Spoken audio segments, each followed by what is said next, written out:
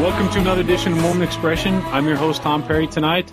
And today's show, I'm kind of excited about.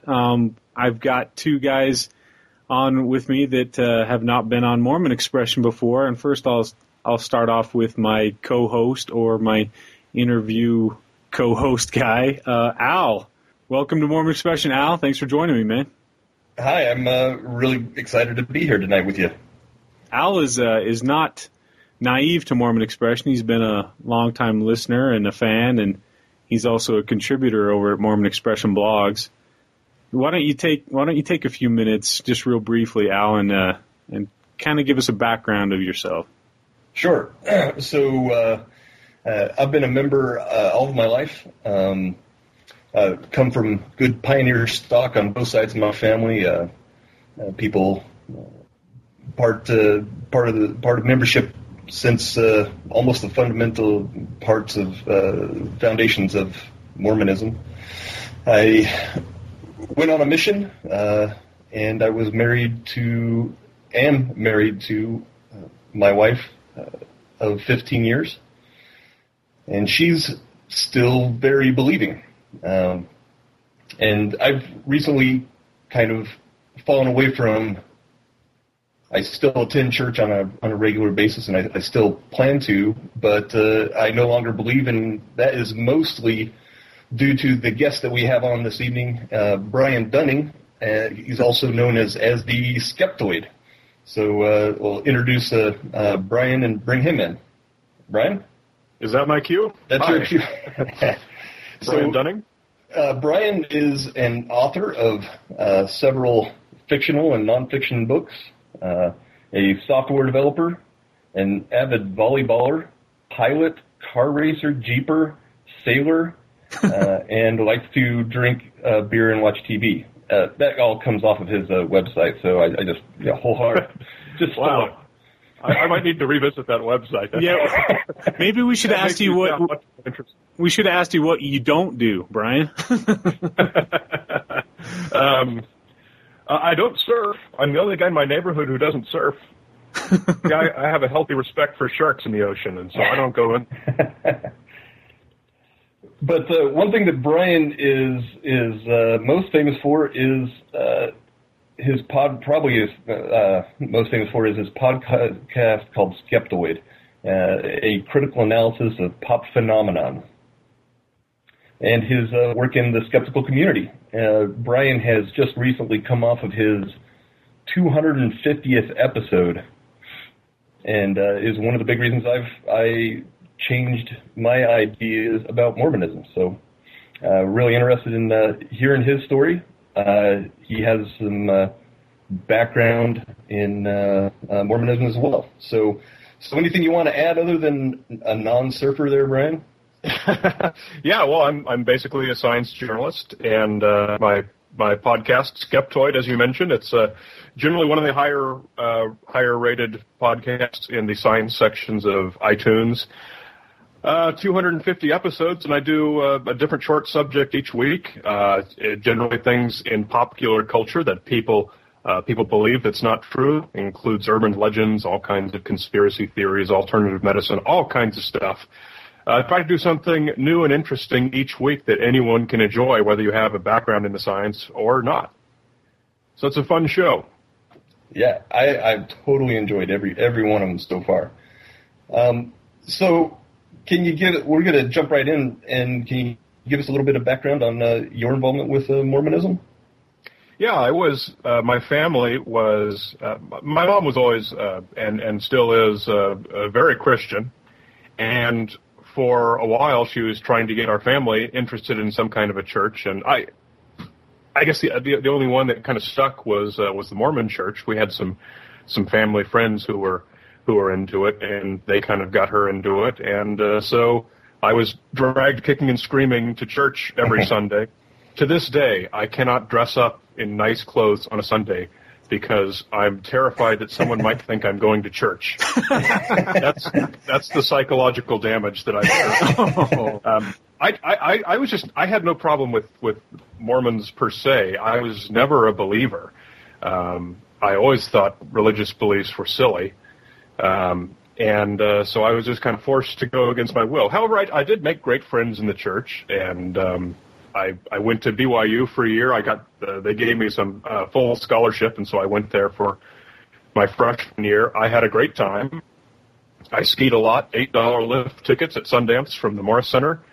That was nice, and I had some friends with cars, so we got around, had a good time, and a lot of good girlfriend experiences there. I had a very typical college experience. And by the time I got back home from my first year, I guess my mom had some kind of a giant falling out with the local church ward, and they were no longer attending church, and so I kind of went to from there on to UCLA, UC Irvine, and kind of never went back. So I am a foreman. I am not a bitter one. Simply because I never really got into the doctrine so much. Sure. I mean, it was just an association of friends for me. Yeah, and some of whom I'm still good friends with. So, do you think? So, we're in Mormonism. We're big into records. Do you think that we could still find your name on the list somewhere, and we could send the Mormons over to you, send some home teachers over? You probably can. I actually been baptized twice. Really? Yeah, I was. I guess when I was a little kid, when my family first joined, I guess I was junior high or something along there, I was baptized normally along with the whole family. And then I guess it must have been after my time at BYU, I got back in touch with some friends who were attending film school in Los Angeles with me.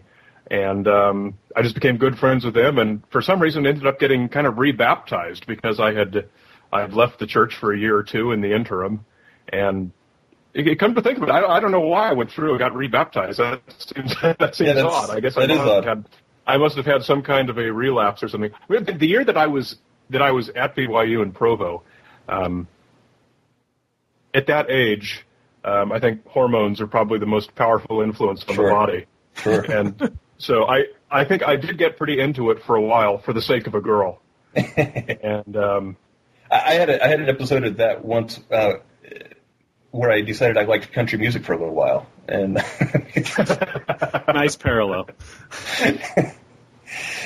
So I'm sure I'm in the record. Someone's got two baptism records for me, and they're looking at them going, "What the heck?" But seriously, Brian, the whole time that you kind of were raised in the church, sort of, you went to BYU, you never really kind of grasped the doctrines or the religion or the beliefs. You were just kind of always a skeptic at heart, always?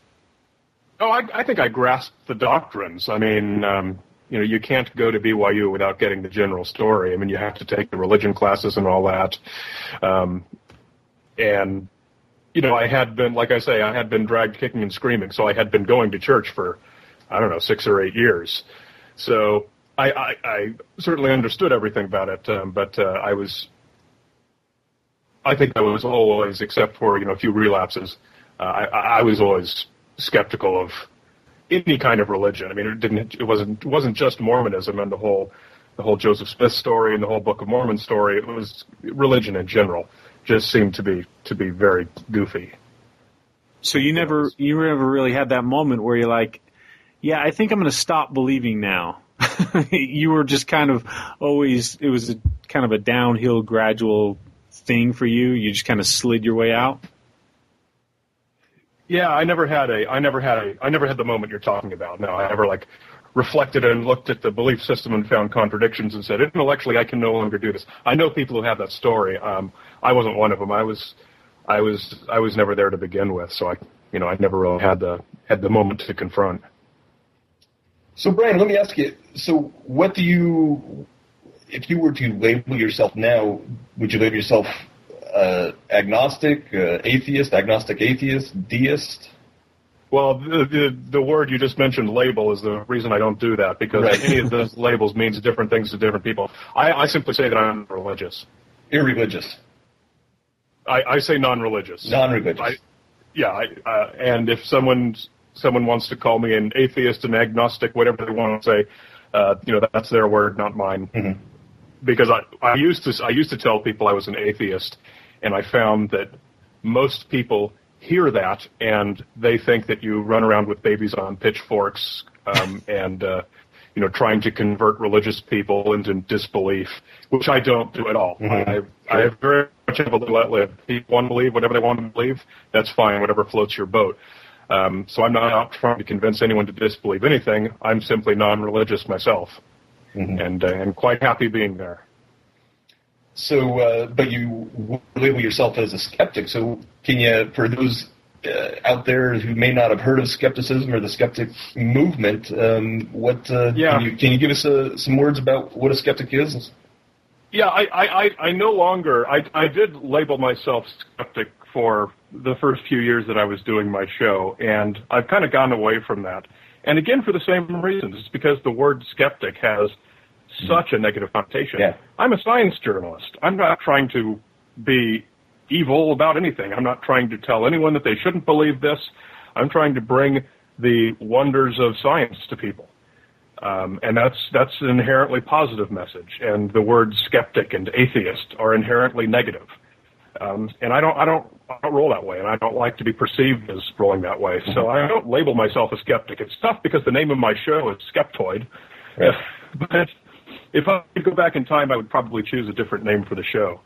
So yeah, what skepticism is from my perspective, it's scientific skepticism. It's the intersection of, this is a great definition that a friend of mine made up, it's the intersection of science education and consumer protectionism. Helping people to understand the facts of the way the world works for real so that they don't get ripped off and they can make better decisions about the way they live their life. And that's why it covers things like alternative medicine and conspiracy theories so well. Even going as far as ghost stories and urban legends like you might see on Mythbusters and things like this. All the stories that you heard about, gee, that was really weird. What's the Sargasso Sea all about? And what's Bigfoot all about? And what about this Betty and Barney Hill UFO story? What actually happened with those? So I am thrilled with search for knowledge and finding things out, and love to research those and find out what actually happens. And I try to bring the appreciation for the real facts to people through my show. So it's very much not about a negative message that people would usually associate with the words skepticism and atheism. Mm. How do you feel? I mean, because I've listened to quite a few of your shows. I'll just go ahead and get it out of the way right now. I think you do a phenomenal job with your podcast. Absolutely phenomenal. I would highly recommend that podcast, by the way, Skeptoid.com. But you, as far as I can tell, you haven't touched on religion much. You do hit on these more, I guess, real important topics. Well, I guess ghosts don't really count. But sometimes you take topics that cause a lot of people problems, like, I don't know, like homeopathy or some of the herbal Have a sacred cow. Yeah, but you hit those topics, but you don't hit religion much. So when you come on a podcast that's about Mormonism, do you just kind of roll your eyes like, ugh, this has got to be the worst one to talk about? No, not at all. Not at all, because I love talking to people whether they're religious or not. I love, trying to share the fun that I have with learning about science. I try to share that with everyone. So I'm happy to talk with any audience, and I often do. I get invited onto paranormal podcasts and radio shows where they are fully ghost and UFO believers and everything else. I've spoken in front of religious audiences. It runs the gamut for people who I want to talk to. I did in the early days of my show, I actually did go after religion in a few shows.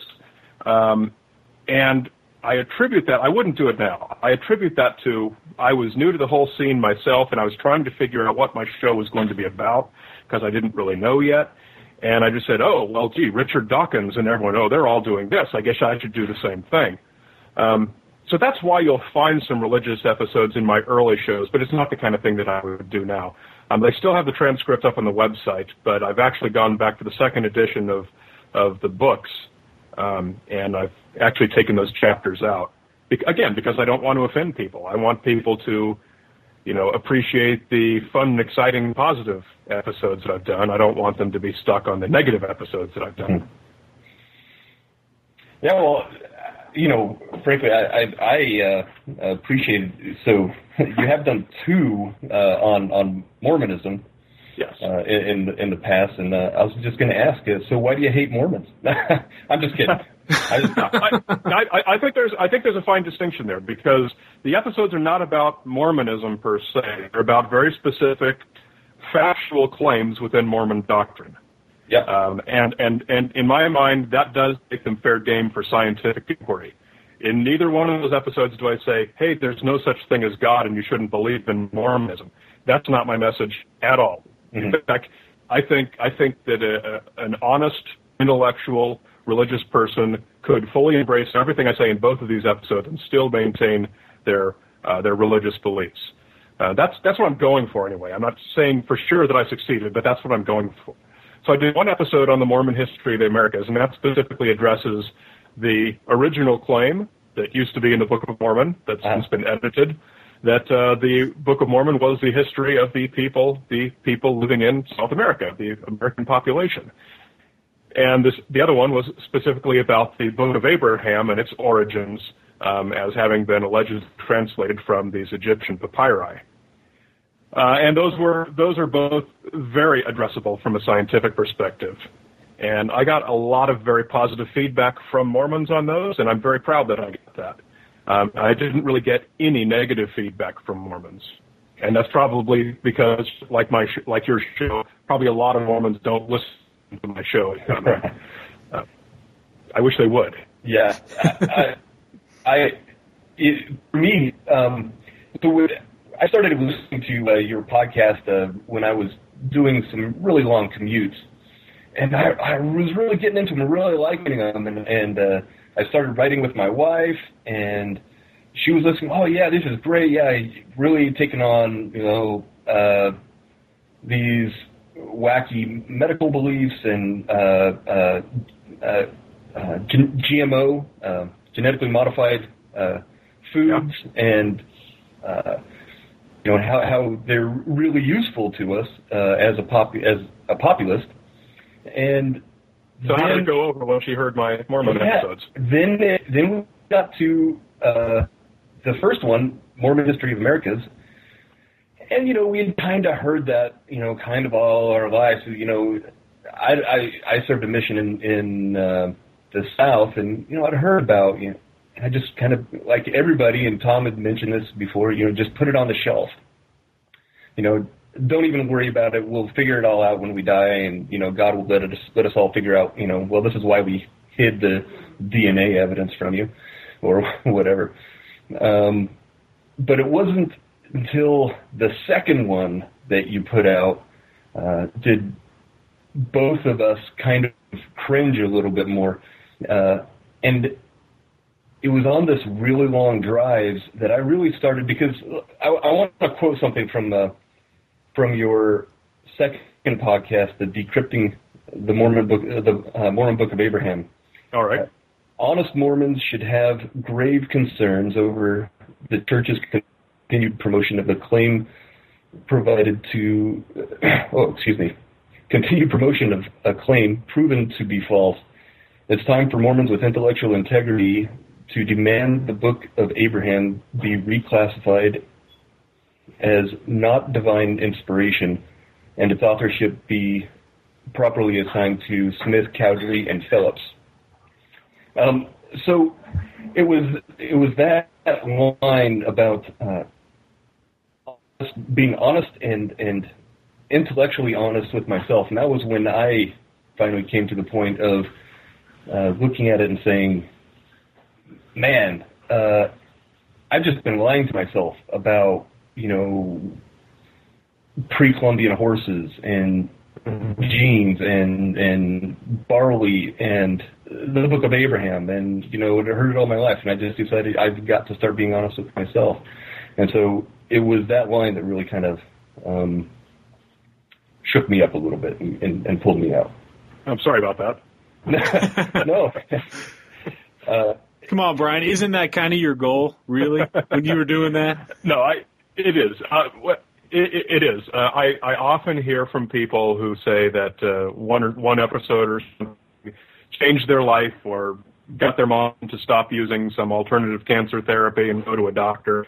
I get that all the time, and it just could not possibly be more more thrilling and more rewarding to hear that kind of stuff. So yeah, I appreciate it, and I'm humbled that you found it useful. But I think that it's important to say that you, especially I think it was in the first one, you went to great lengths to point out, hey, no, Mormons are great neighbors and they're great people to be around and everything like that, and making sure that it didn't come off as though you were necessarily attacking, and that's a good thing as well. Right. I wanted to. Sorry, Al. Go ahead. No, go ahead. No, Tom, go ahead. I wanted to ask you, Brian. You'd mentioned that those earlier podcasts where you do attack religion, and you wouldn't do that now. Why not now? I mean, did you feel like you kind of had an agenda early on, or do you feel like you've just kind of changed, or I don't want to say matured, but what's changed? Yeah, I think I'm not out to attack anything. Religion is something that exists outside of science. And in my opinion, and I'm more interested in science. My show is not about religion. My show's a science show. So I'm no more likely to talk about that than I am other irrelevant subjects. In the early days, I guess a couple that I did that were the closest ones to attacking religion, was one that I did about how to argue with a young Earth creationist. But that was, again, dealing with their horrible science claims, and how to answer them one by one, point by point. And the other one was about faith, and it was about the people who are trying to prove the Bible, and that's the people who are going out in the desert and trying to find Noah's Ark and doing things like that, trying to archaeologically prove that the Bible is true. And my question was, aren't you trying to marginalize faith by trying to prove that the Bible is true? And the Bible is important because it requires faith. So that was kind of, it was more of a philosophical episode. Mm-hmm.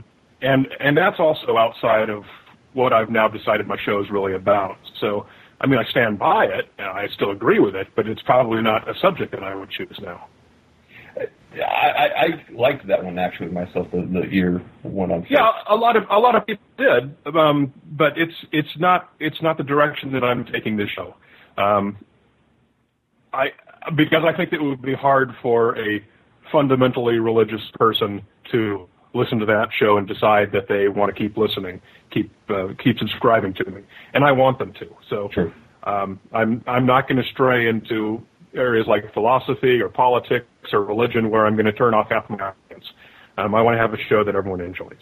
Yeah. Some of the episodes that I've really enjoyed are your erratas that you put out from time to time, where you lay out all the problems all the mistakes you've made.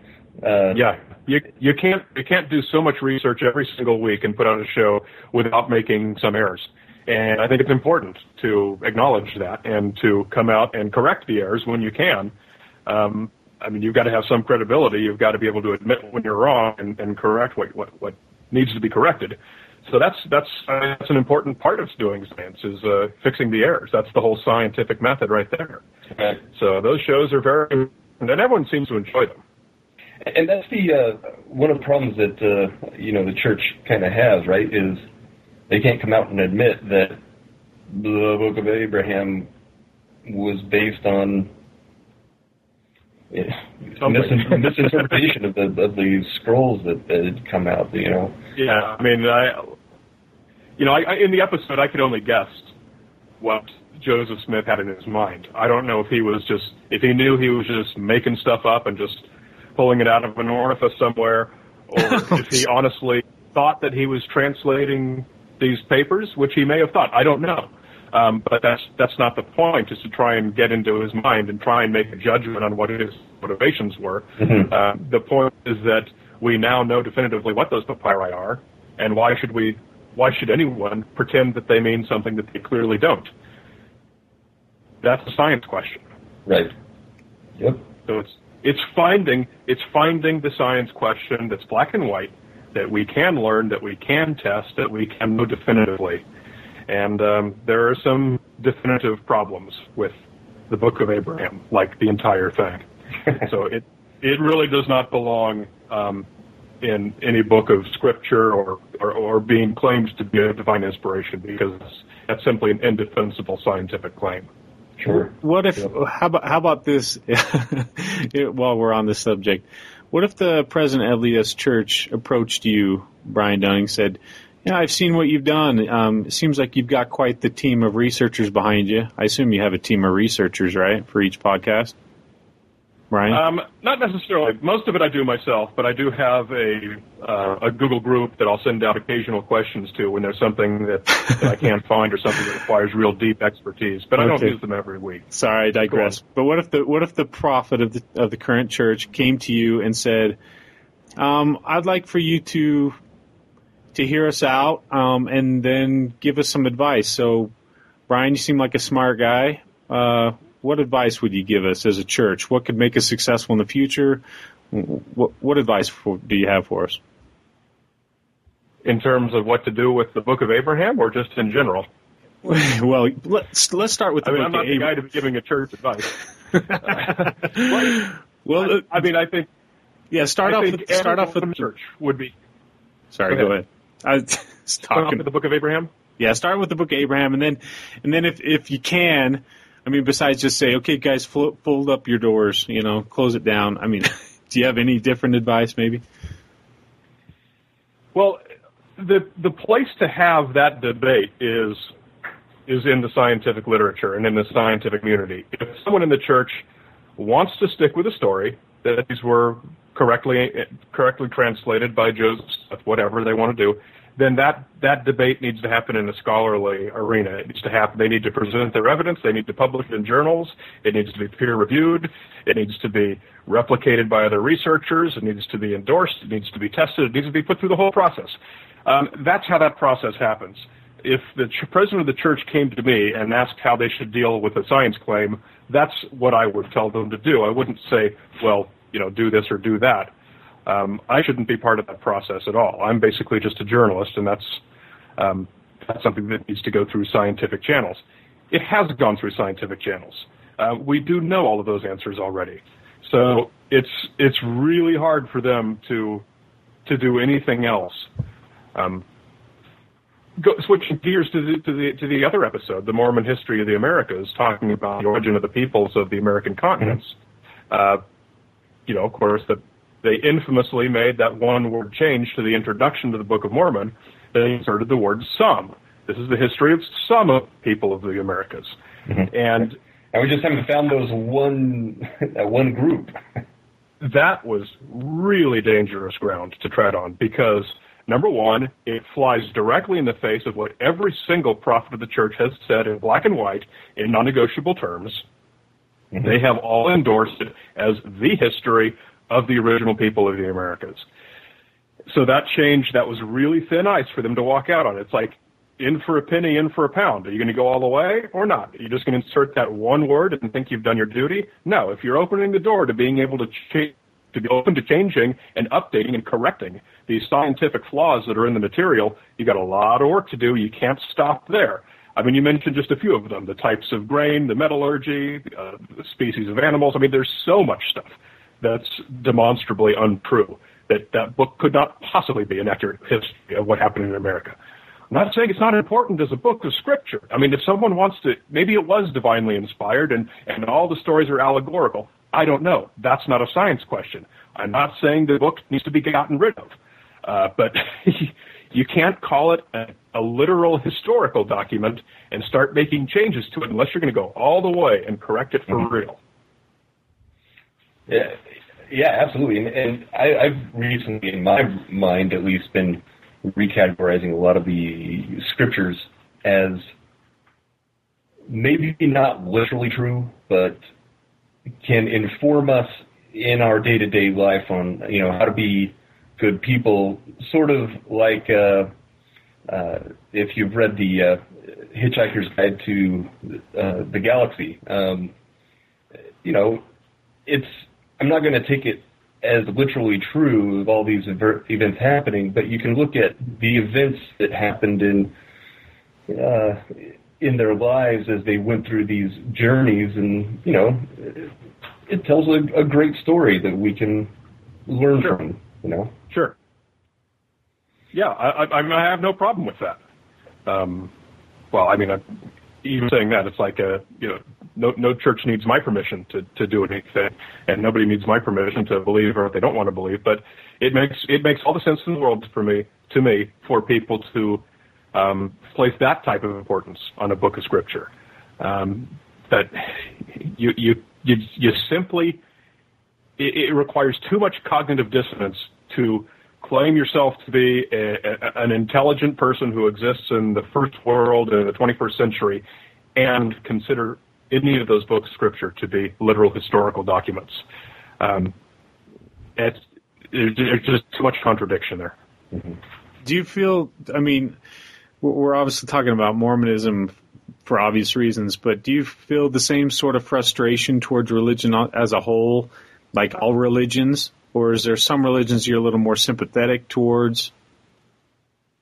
No, I'm not non-sympathetic to any religion. Again, if you're talking about just the religion aspect of it.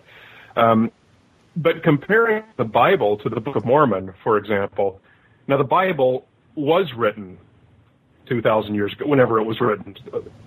And so it's not full of the gross historical errors. It's probably made up of a lot of stories that may or may not have happened, and it's full of all kinds of miracle things that we can't prove and we can't disprove. But there's no erroneous metallurgy and genetics in it. The Book of Mormon is full of that stuff. Right. The Book of Mormon is of basically fraudulent authorship, and the Bible is not necessarily. Right.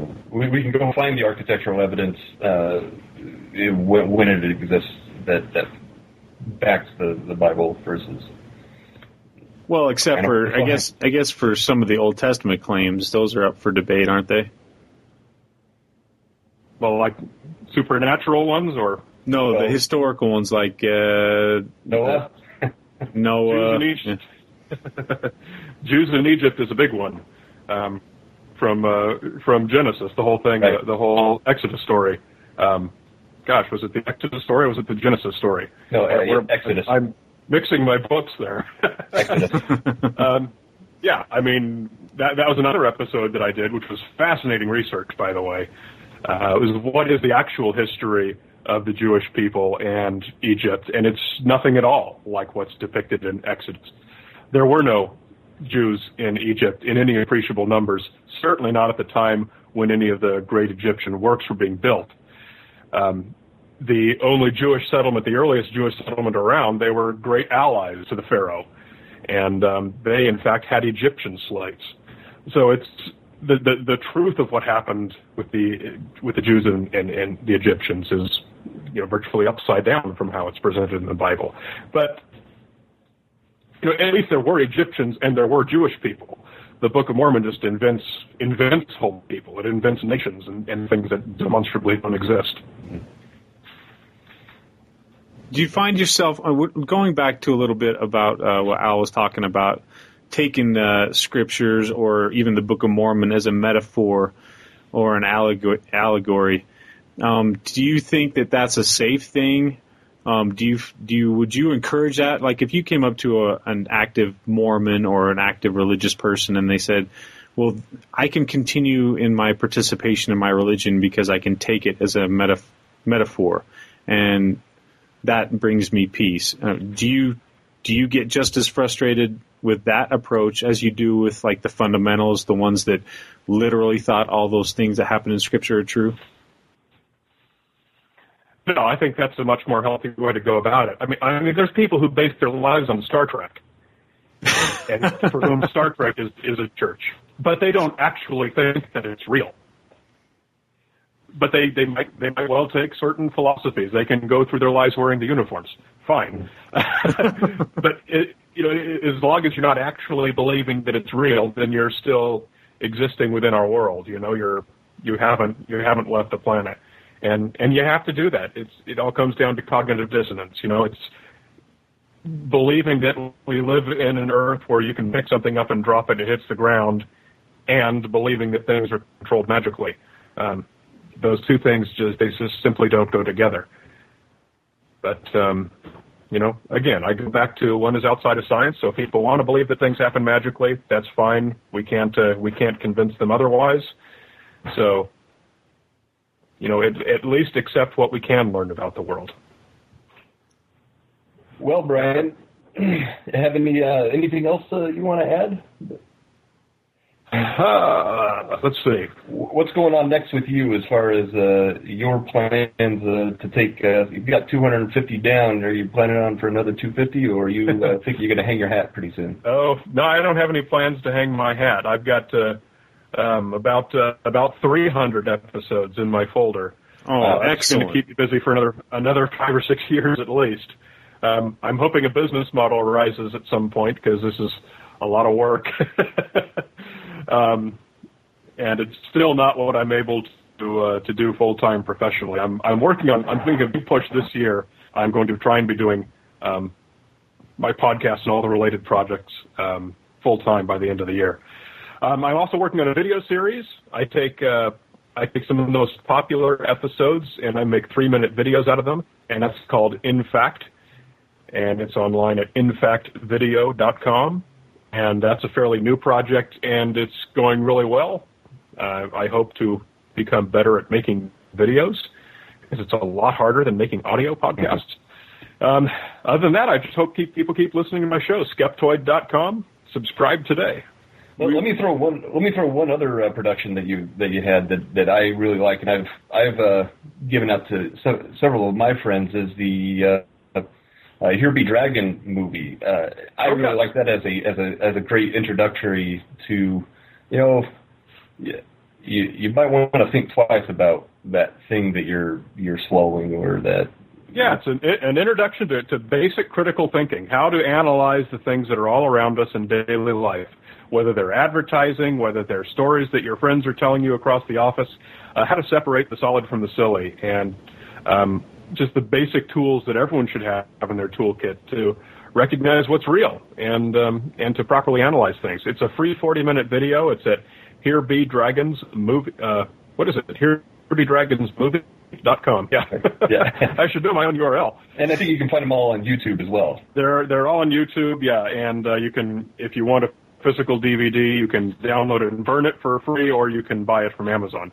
Yeah, I had some friends who bought. Have you seen this Easy Water?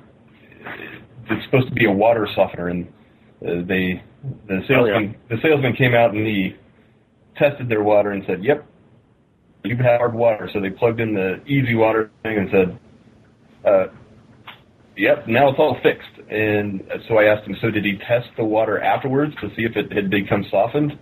And they said, "No." He told us right up front that it would still test the same. It's just that the electrons were lined up, so it didn't cause bad things to happen or something like that. Wow. And I pulled out that the next time I was up there, I brought up a copy of Here Be Dragons to give to him, and it's like, you got to think things through. If they tested it this way, they have to test it again to see if there was a change. If there was no change, they did nothing. There are many such products on the market as that. Many of those water filter products if they cost more than $20, they're a scam. A water filter is a water filter. There's just not that much to it, and it filters stuff out of your water. These big fancy machines costing as much as $8,000, this one brand that I investigated, they're simply full-on scams. They don't do anything at all. You just simply add these mineral salts to your water, and that makes it test a little bit differently, and they have a bunch of electronic circuitry that does nothing appreciable. They make up all kinds of scientific-sounding stories for what these electronics do to your water. They're simply laughable to anyone who's a chemist and who understands the basics of chemistry. You got to be very careful of these water machines. Yep. It's an area that's rife with pseudoscience and just ripping people off.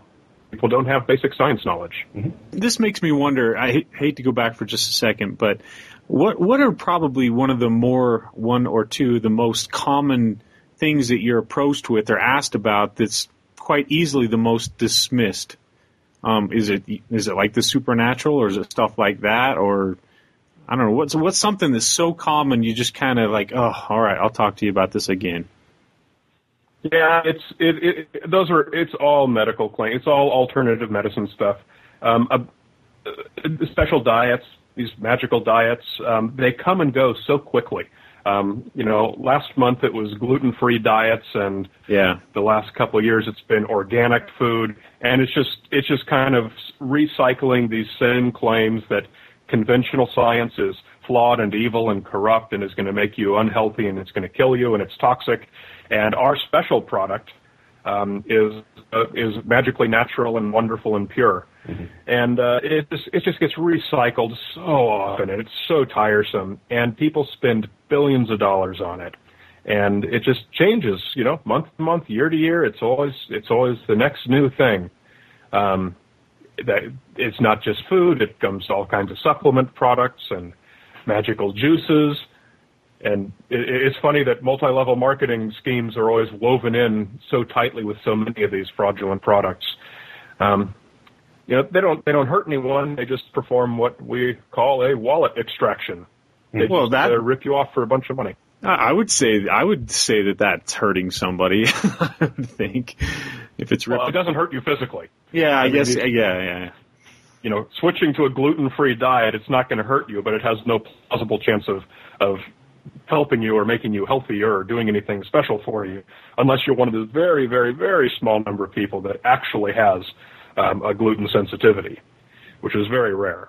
In the skeptic community, one of the things that probably, I know it frustrates those of you that are engaged in the scientific community and trying to promote skepticism, but when you find people who are legitimately suffering life-threatening illnesses that are turning to these alternative medications, these alternative therapies, when all it's really doing is it's shortening their lifespan here.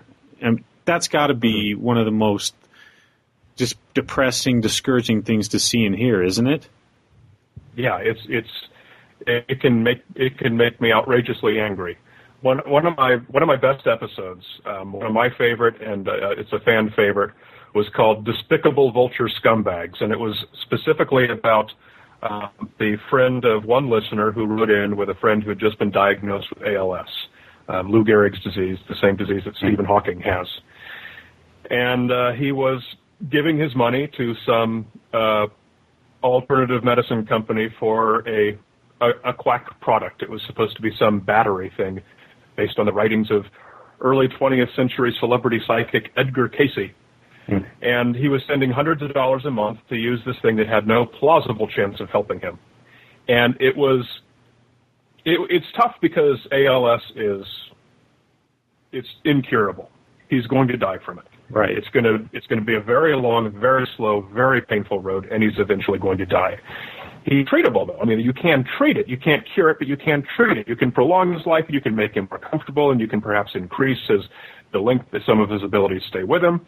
And it's so hard for people to go to this person who's in that situation and tell him, stop giving this charlatan your money, because you want him to have hope. That's what people always say, well, if it gives him hope, isn't it worth it? No, it's not. False hope, selling somebody false hope, taking their money to give them false hope that something is going to help them that's not, that's criminal. Yes. That makes me outrageously mad. And the other side of that coin is, just because your friend has this disease, and just because he is the victim and he is suffering, that doesn't make him holy or give him the right to make it harder on his family and friends. He needs to man up a bit himself and say, okay, I'm at least, if I don't believe I'm going to be treated, I'm at least going to deal with this responsibly because it makes you people feel more comfortable. You can't give him a pass just because he's the victim. And I know that sounds like a mean thing to say, but he's not the only victim. All of his family and friends are affected by this too, and they want him to be helped, and they're hurt by seeing him get ripped off. And I did an episode about this, and I heard several months back from the guy that it actually worked. They actually got this guy off of it. He went through all the phases. First he was angry, he was combative, and then he was sorry, and then he was mad. It went through the whole thing, and but it got him off of it. I never heard what ultimately happened. That was a few years ago now. But that was a really emotional episode for me when I did it. I think you can hear it in my voice when I recorded it, and it really affected me personally at a deep level too. So I think that was an important episode. The false hope claim is really, I mean, that's evil. Yeah, that's evil. I tend to agree. I had a friend who was a coworker who had a life-threatening cancer and was in stage 4, and a friend of hers was telling her that she should go to Italy where there's this fountain or pool that if she bathed in, that it would prolong her life or cure her. And she was going to spend the remainder of the money she had and go there and do that. And it just crushed my soul. I didn't even know what to say, frankly. I guess that's why we have people like you, right, to say that. Well, trying. Yeah. At least it was Italy instead of the. We can think of some other holes that we can go to. Yeah, maybe you should get a nice trip to Italy out of it. Yeah. At least that's not a bad way to spend your final days if there is nothing you can do. Very true. But yeah, I mean you got to keep in mind also that the loved ones are also affected by this, and you know it's hurting them to see you get ripped off. Right. Yes. It kind of brings to mind the what'stheharm.net website. You know. Yes. Tim Farley, who's a good friend of mine and a great guy, his website is what'stheharm.net. Whatever the pseudoscience is, you name it. You think of anything. You can think of exorcism, homeopathy, belief in Bigfoot, whatever you can think of. Go to what'stheharm.net, type it in, and it will tell you exactly what is the harm of believing in this with specific examples of actual people who were harmed, killed, injured, taken for money, whatever. And you will never again be unable to answer what's the harm of believing in X, Y, or Z. Great website, Tim Farley. Excellent. All right, well, Al, do you have anything else you'd like to add? No, I'm really grateful to been involved in this and get to talk to Mr. Dunning here. And, well, thank you. It's always good for me to come on and hopefully reach a new audience. I really enjoy doing these. Yeah, and Brian, we'll be sure to put links to your podcast and some of your books on our website at mormonexpression.com. And I'm a big fan. Every podcast of Skeptoid, it always goes with how does it go? It's like, I'm Brian Dunning, in the most level, professional sounding voice. I'm Brian Dunning. Do that for me, I'm Brian Dunning from Skeptoid.com. Exactly. That's like a trademark. That's phenomenal. What's funny is when I was in Australia. Hello to all the Australian listeners. And I was at a conference in Australia, and they had me do that. They had me come up and say that. And man, it was amazing. The audience just roared. That was the most fun they'd ever had. way more than I get from the U.S. audiences. Australia just has some incredible density of people who are interested in science and critical thinking, much more than the United States. It was really a fun trip, and I really like the Australian people. Excellent. Well, Brian... Mostly because they cheer when I say my little intro. Well, Brian, I really appreciate the time. Al, I really appreciate you joining me and setting all this up. I think this was a phenomenal discussion. At the very minimum, I think if anybody pulls anything from this, it's increase your level of critical thinking. I think that's a vital important for us as humans, especially to teach our young kids that. That's at least my little plug there at the end. But I'd like to remind everybody that the discussion continues at MormonExpression.com. You can find links to Brian Dunning's Skeptoid podcast there and tell us about what you thought about the podcast and whatnot. But, yeah, thanks again, Brian. Al, appreciate it. Thank you. Have a good night.